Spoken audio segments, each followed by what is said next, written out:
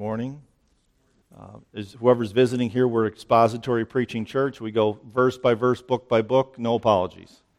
We take our time and we work our way through the Bible systematically, and that way we mine as much gold as we can out of the Word of God.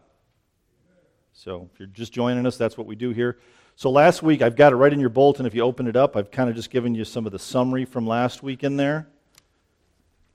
We went through 6:1 through 14. I am going to spend a few minutes talking about it, reviewing it, because 15 through 23 builds on that truth. You'll see that really 1 through 14 was more the theological perspective of this issue, dead to sin and alive to Christ. And then 15 through 23 is more application and how we live it out. Okay, everybody with me? Everybody here?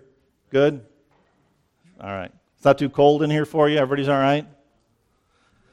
All right, brother. Thank you. Amen. So let's look at this. I'm just going to go through some of these points on the list in your bulletin. You can review the other ones I don't on your own. But we start off with this big truth, which is Romans 6:1. And really it was the Holy Spirit working through Paul to answer a question that he finished chapter 5 with. It says, but when sin increases, grace increases all the more. So the question that was presented to us in 6:1, should we sin all the more that grace may increase? Remember, that was a question that he knew was on their hearts and minds. And he said what? By no means. Absolutely not. Absolutely not. That's not what we're talking about when we're talking about grace and sin. And do you remember this? We talked about kind of two camps that would have been receiving this letter. The Gentiles and the Jews would have been receiving this letter from Paul and the Romans, mostly Gentiles probably in the Roman church. And the reality is that the Gentiles would have been tempted to say, great, we can sin all the more so grace may increase. We can continue with our idol worship and our sinful feasts that we had and all that. So they might have been encouraged by the thought of, well, I can have Jesus and the world too, right? Now the Jews, on the other hand, were legalists. And so they said, wait a minute, what are you talking about here, Paul? That if sin increases, grace increases all the more. Are you saying that the Word of God or our laws, a lot of them man-made, are useless, have no meaning?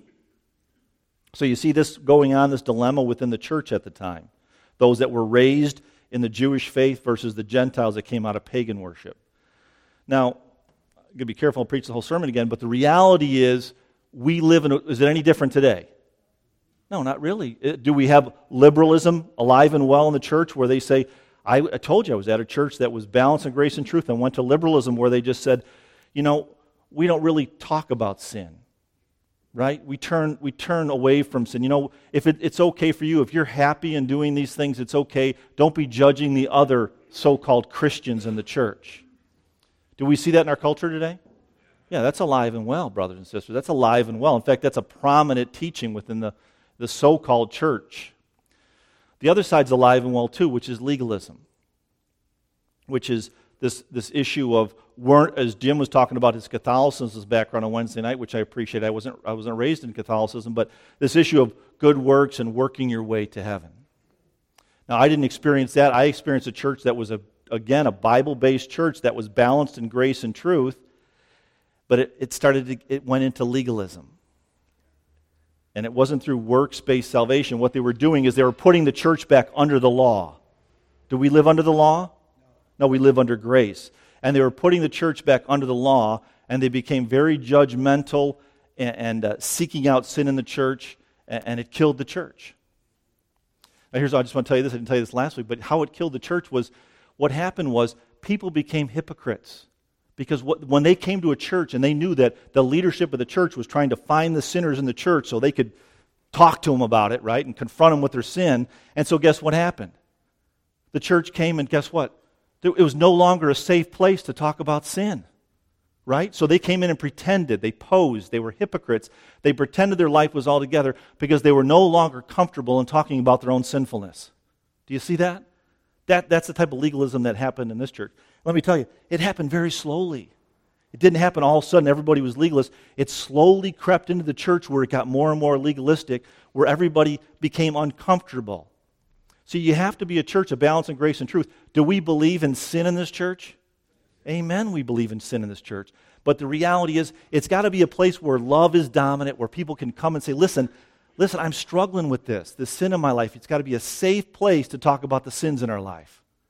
And then the church, in the leadership of this church, will help them through biblical truth to help them get out of that sinful pattern in their life. Do you see the difference?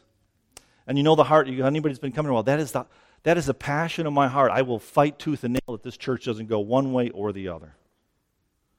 So that's what they're talking about here. Here's really good news. If you got your bulletin still open, is Romans 6:2. I mean, look at this. This truth is amazing to me. It says we died to sin, so how can we continue to live in it?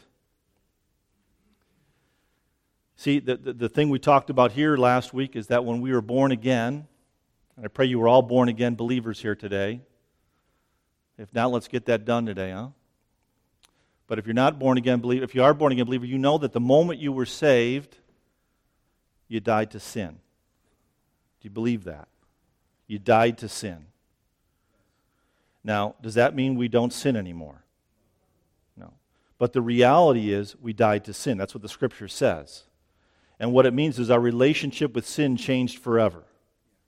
See, all the penalty for all of our sins, past, present, and future, were paid for by Jesus Christ. And when you believe, that is declared righteous. That righteousness of Jesus Christ is imputed into us, and we are no longer face penalty of sin.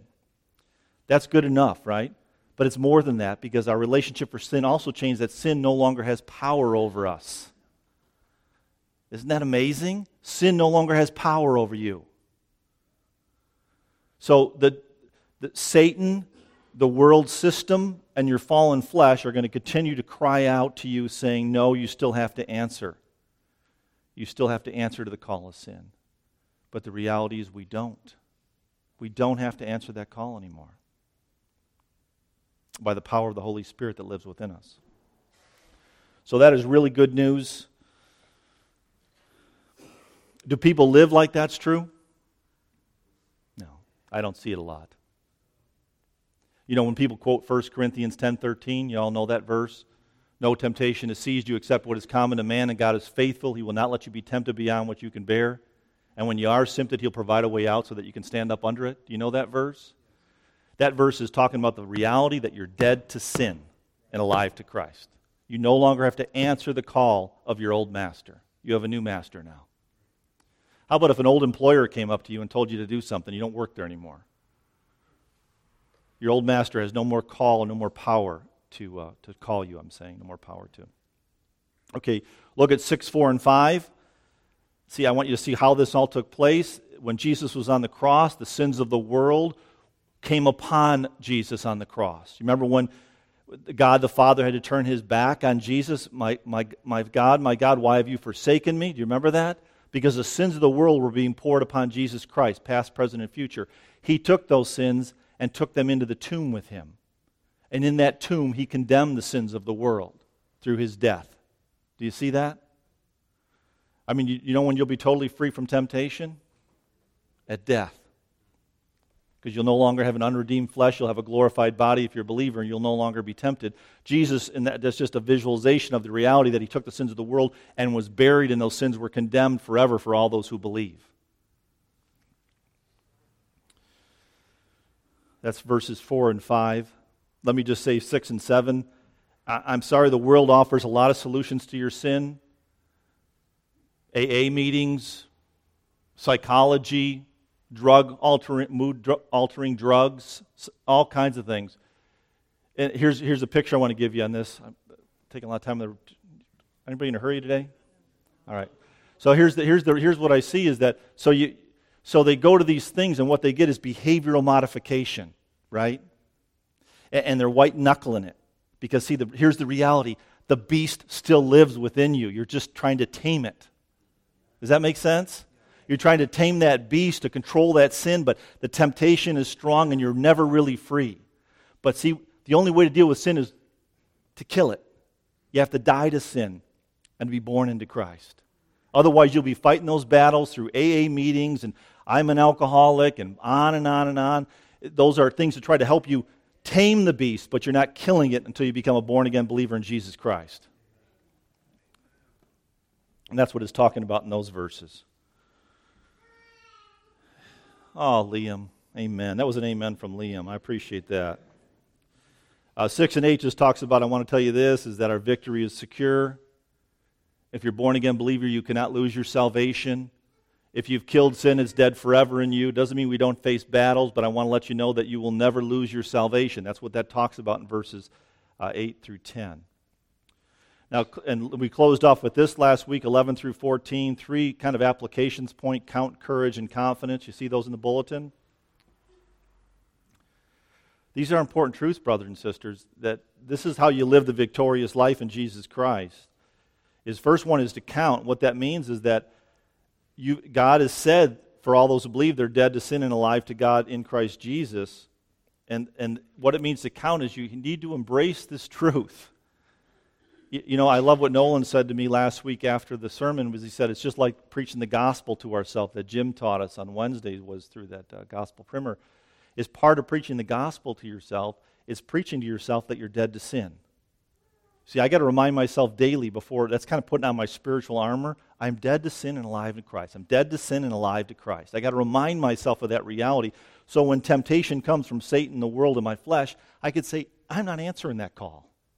I'm dead to sin. You have no power over me anymore. Do you get that? That's what it means to count. See, the reality is the world is bombarding us with lies, and so if we don't go in and really consider the theology that is true about dead to sin and alive to Christ, you will be deceived. So you got to build yourself up in truth before you go out into this fallen world.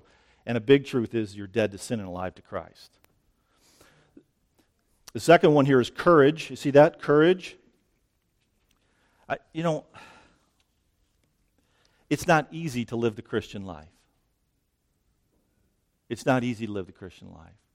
And this courage here that he's talking about is to become living sacrifices to Jesus Christ, submitting all of yourself to Him.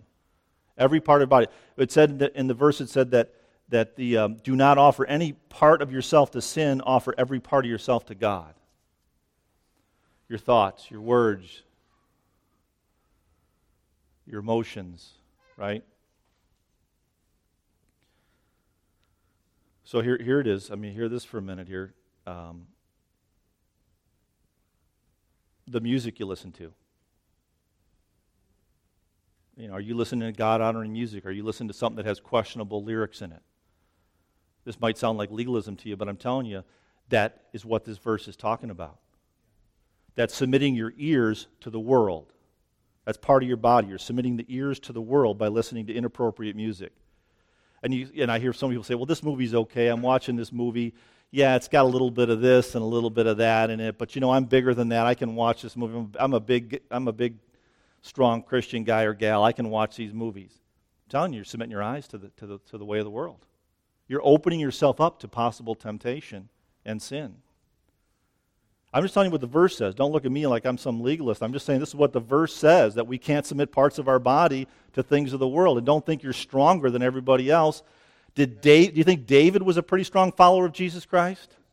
Well, he was up on a roof he wasn't supposed to be at. He was supposed to be at the battlefield. He saw Bathsheba. That's watching an R-rated movie with sex in it for us. And that movie caused him to fall. And I don't know about you. I'm not the man of God that David was.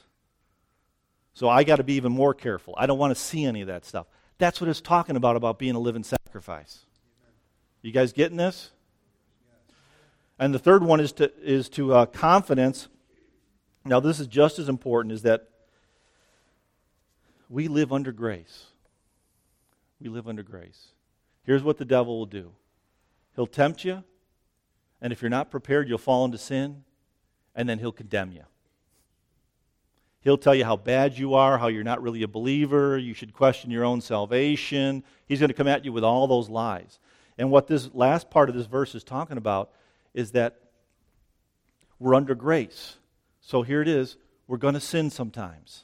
We don't want to, we got to work hard at not sinning, but when we sin, that we're under grace, God forgives us, restores us, and puts us right back into the game. So don't let, when you fall, let the devil get a hold of you and distract you for... I've seen people be distracted for years based on a past sin. And they're like this, walking around, you know, I'm not worthy. No, you're not. So stop it. Confess your sin, repent, and get back in the game. That's what we got to do. That's what the grace is of God. It doesn't allow us to continue to sin, but it forgives us and restores us after we do. Okay? So that's where we left off. Everybody take a deep breath. Because now we're going to go into 15 through 23. And let me tell you, it gets even better. It gets even better. Our brother Kevin's going to open the Word for us. If you'd please stand as we read God's Word.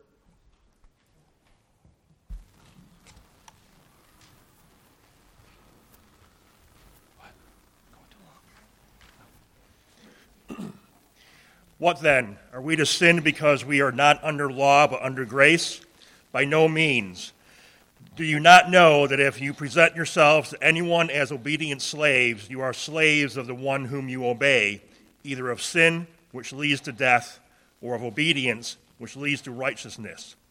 But thanks be to God that you who were once slaves of sin have become obedient from the heart to the standard of teaching to which you were committed, and having been set free from sin, you have become slaves of righteousness.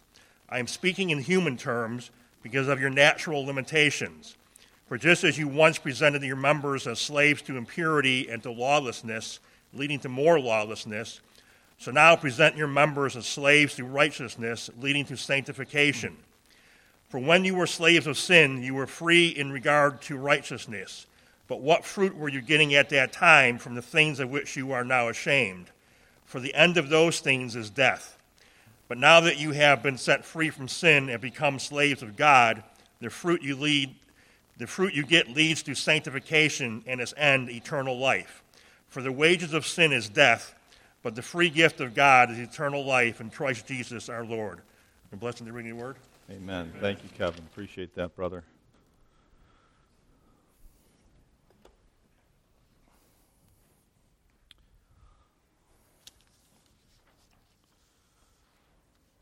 Does this sound familiar to 1 through 14 to everybody? I mean, kind of the...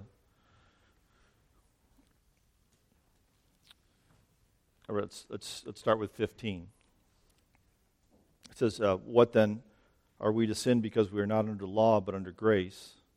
Very, very similar type of question. And once again, what's the answer? By no means. Absolutely not. Absolutely not. See, the first questions we looked at last week that headed up the whole teaching was, but where sin increased, grace increased all the more. So the question was, shall we go on sinning so that grace may increase? By no means. Now the question from last verse 14 was, for sin shall no longer be your master because you're not under the law but under grace, which generated this question, what then are we to sin because we're not under the law but under grace? Do you see that? So the question, let me just simplify this in a little equation here. So sin increased, grace increased. Does that equal it's okay to sin all the more?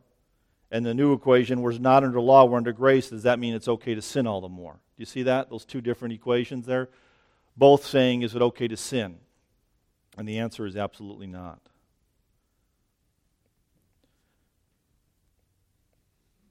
Let me just say this. Living under the law does not bring salvation. It does not bring freedom from sin. In fact, living under the law brings more sin, discouragement, and despair. Look at first. I just got a verse up here to verify that. I could give you many, but 1 Corinthians 15:56. The sting of death is sin, but the power of sin is in the law. So what we're saying here is that living under grace does not give us the freedom to sin, but living under grace gives us the power to live a righteous life. Do you hear that? Living under grace gives us the power to live a righteous life. That's what I'm going to try to prove to you today through the text.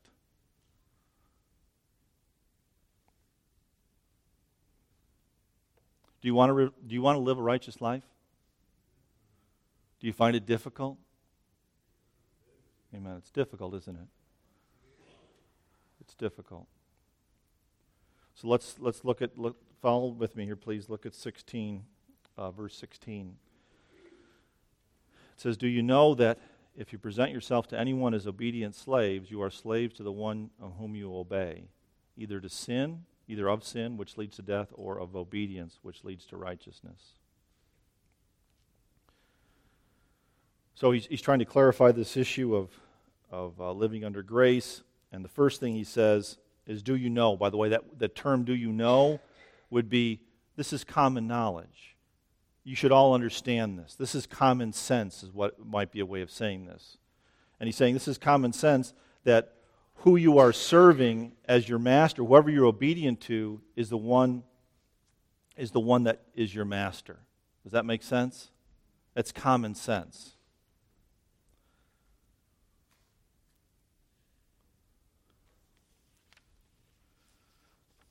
Now, there's two masters we could possibly be serving. Amen? Two masters. That's what he's saying here in this text. He's saying there's either one master, which would be sin, which would be under the control of Satan, would be the master, and we're under the obedience through sin, which leads to what? What's the verse say? Death. Or the other master of obedience, which leads to righteousness, which is serving the Savior, Jesus Christ. We're either serving the Savior or Satan. There is no middle ground. Do you understand that? There is no middle ground in this world. You're either on one side or the other side of the battlefield. It's important you understand that. See, look at this verse up here, if you would, please. Matthew 6:24. No one can serve two masters. Either you'll hate the one and love the other, or you will be devoted to the one and despise the other. You cannot serve both God and money. He uses this description of God and money as an illustration, but there's many different false gods of the world we could be following as compared to God. The ladies have been studying idols, and they know the list is long and plentiful. There's some less destructive idols we can serve. We can serve work. We can serve money, as it says. We can serve materialism. We can serve all kinds of false idols. Anger, unforgiveness, pride. There's all kinds of false idols. And the question is, that you have to ask yourself as we go through this study, is who are you serving? Who are you serving? Who is your master? And if you want to know who your master is, look over your life. Where are you taking your talents, your treasures, and your time? Where are you investing your life right now? And that determines where your master lives. See, if you're getting up and doing a brief devotion and then spending 90% of your time in some other pursuit, that probably means that your master is not Jesus Christ. So be careful. Don't think that destructive sin patterns are the only indications that you're serving Satan. There's many false idols out there that will distract you and deceive you away from the Savior. Let's look at Satan for a minute. I'll just show you a few verses here. The one master, the evil master, let's say. John 14:30 says, I will not say much more to you, for the prince of this world is coming. This is Jesus speaking in this verse. And what does he refer to Satan as? Prince of the world. Prince of this world, yes. How about this verse, 1 John 5:19? We know that we are children of God and that the whole world is under the control of the evil one. Do you believe that? The whole world is under the control of the evil one. How about this one? This is Jesus again in John 8:44. It says, you belong to your father, the devil, and you want to carry out your father's desire. He was a murderer from the beginning, not holding to the truth, for there is no truth in him. When he lies, he speaks his native language, for he is a liar and the father of lies. One more, 2 Timothy 2:25 and 26. Opponents, I like that. Opponents must be gently instructed in the hope that God will grant them repentance, leading them to the knowledge of the truth, and they will come to their senses and escape from the trap of the devil. Do you see that? Who has taken them captive to do his will. The word opponents we would call what today? People that are lost. He's calling them opponents, those that are lost, those that are trapped into in the kingdom of darkness, those that are serving Satan are those he's referring to as lost. So, let me ask you this. I mean, do you hear a lot of this? I mean, do you hear that Satan's alive and well? Is that something you prominently hear in our culture today? Do you hear that he's a prince of the world? Do you hear that he's overseeing the world? He's in charge of the world? Is that the sense we get in our culture today? Not in our culture, no. Do you believe it? Yes. Do you see the power of the evil one?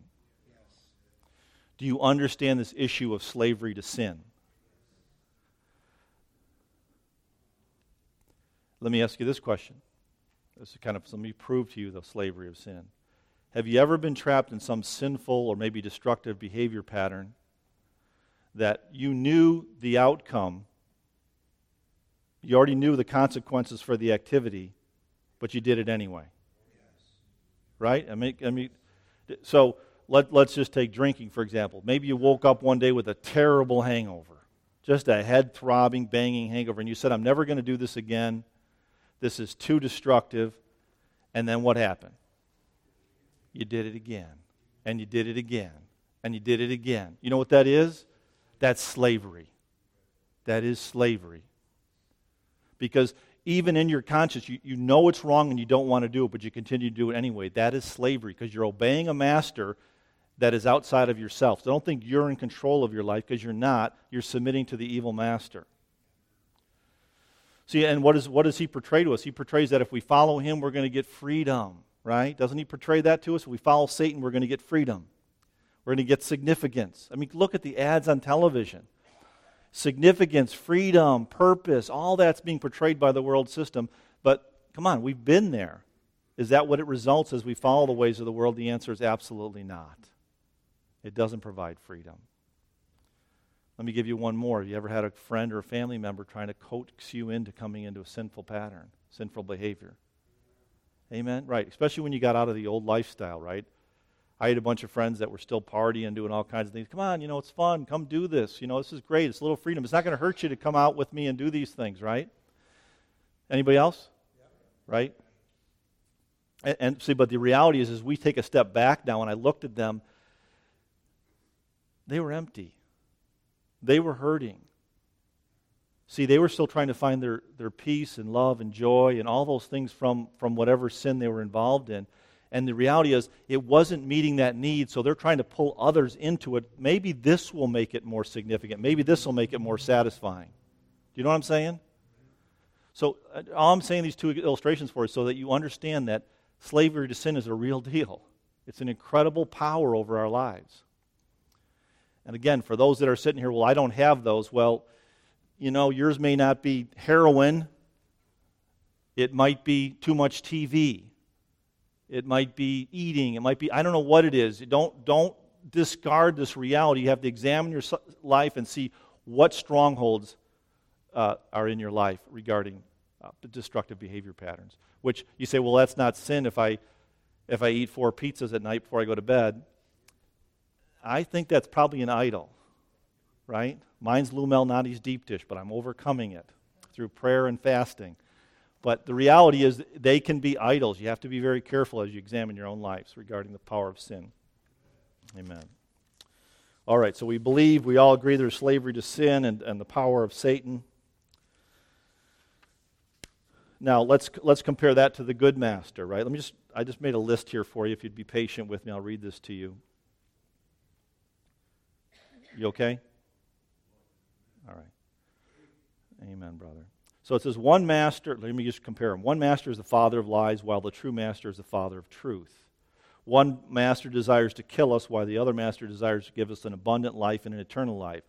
One master desires to offer us temporary happiness, while the other master desires to fill us with an everlasting joy. One master deceives us through the lust of the flesh, the other master fills us with his love through the Holy Spirit. One master promises us freedom but delivers slavery to sin, while the other master offers us true freedom which comes through a righteous life. One master promises us power, position, possessions, and only delivers pain, guilt, and shame, which results in death. While the other master promises significance, purpose, and provision, and makes us his ambassadors, and promises we'll rule with him for eternity. So let me ask you again, who is your master? Who is your master?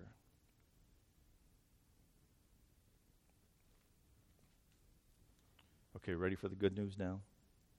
Let's get to the good news. It's all good news, I hope. Verse 18 says, "But thanks be to God that you were once slaves of sin, but became obedient from the heart to the standard of teaching to which you were committed, and have been set free from sin and become slaves of righteousness." I always love in the Scripture when you see but God, and here's but thanks be to God. Here, picture this. I mean, come on, brothers and sisters. We were all in the dungeons of hell, right? We were all in the dungeons of hell. That's where we were born. You don't have a choice. That's where you were born. That's where I was born. We're all in the dungeons of hell, and we were chained with chains of slavery to sin in all kinds of ways. They look different for each one of us, but regardless, we are all covered with chains of sin. Amen? But hopeless, right? Hopeless. There's no way we could work our way out of those dungeons. But thanks be to God, there was a day in each of our lives that He reached down from heaven and pulled us into the light. That's what it's saying here. So, Paul can't help himself because he remembers that Damascus Road experience. He can't help himself, but right in the middle of this goes, but thanks be to God. But thanks be to God that He delivered us from that slavery. But thanks be to God that we don't need to listen to that master anymore. Amen? And it says here we became obedient from the heart. Do you get this?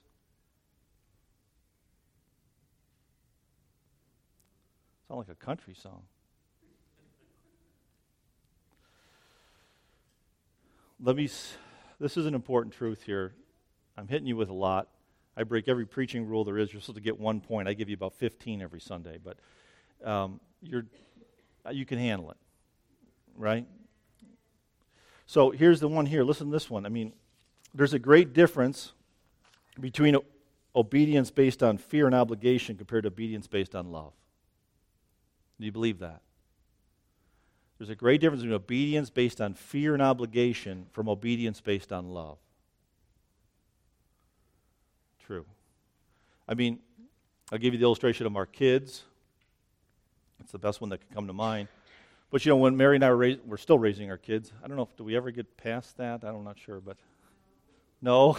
I got some experts, Sue and Debbie, but when we were growing up our kids, we had rules. We raised them, instructed them in the way of the Lord, and there's discipline in our house, and they had chores to do.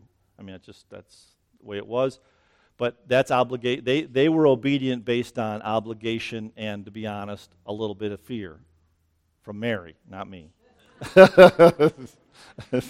a little bit of fear in there. But that was disciplining our kids in the way they should go. But then there's a great transition in our kids' life, and this isn't every day. I don't think I've got some wonderful heaven at home. It's not that way. We battle and fight too. But the reality is there's a point in our kids' life where they started doing things for us out of their love. They would clean up the kitchen for Mary without being asked, just because they loved her. Or my son Matthew, he's down teaching Sunday school. He got up yesterday at 6 in the morning and cut the grass because their Tradicis were coming over, and I just thought we'd have a bad-looking lawn. But Matt got up at 6 a.m. to cut the grass. I didn't ask him to do it. He did that out of love. Do you see that? That's obedience out of love versus obedience out of obligation. And how does it make us feel when we get obedience out of love versus obligation? It feels good. It feels really good. Versus making someone do something, that's a whole different world, is it not? And that's what it's talking about here. It's about obligation out of love versus obligation out of law or fear or threats. You see what I'm saying?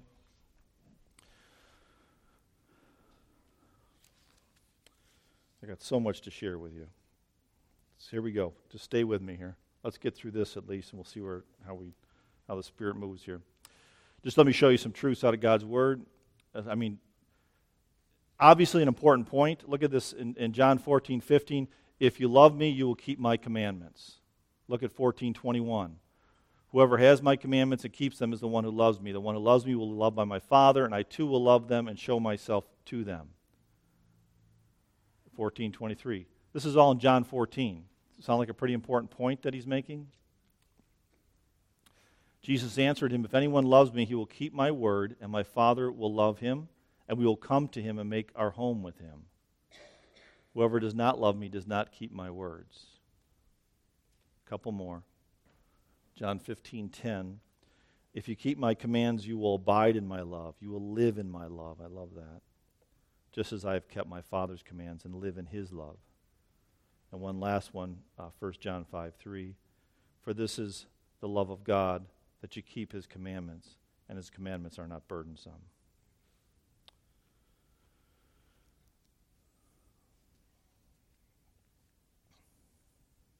I was just thinking about,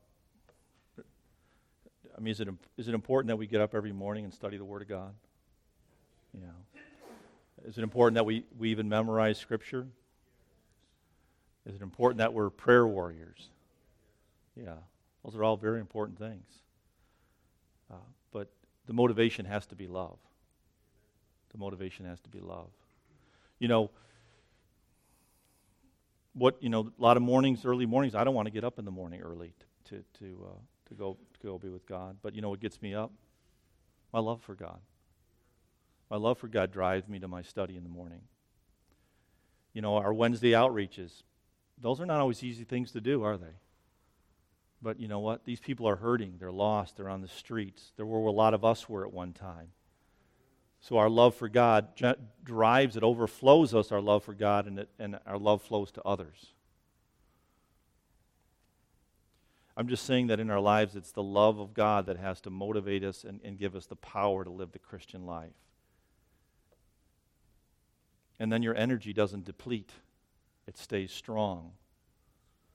And you know what? Your emotions won't rule. You won't wane in times of hardship because your love for God is so overwhelming that you continue to live the life God called you to. Love has to be the motivation.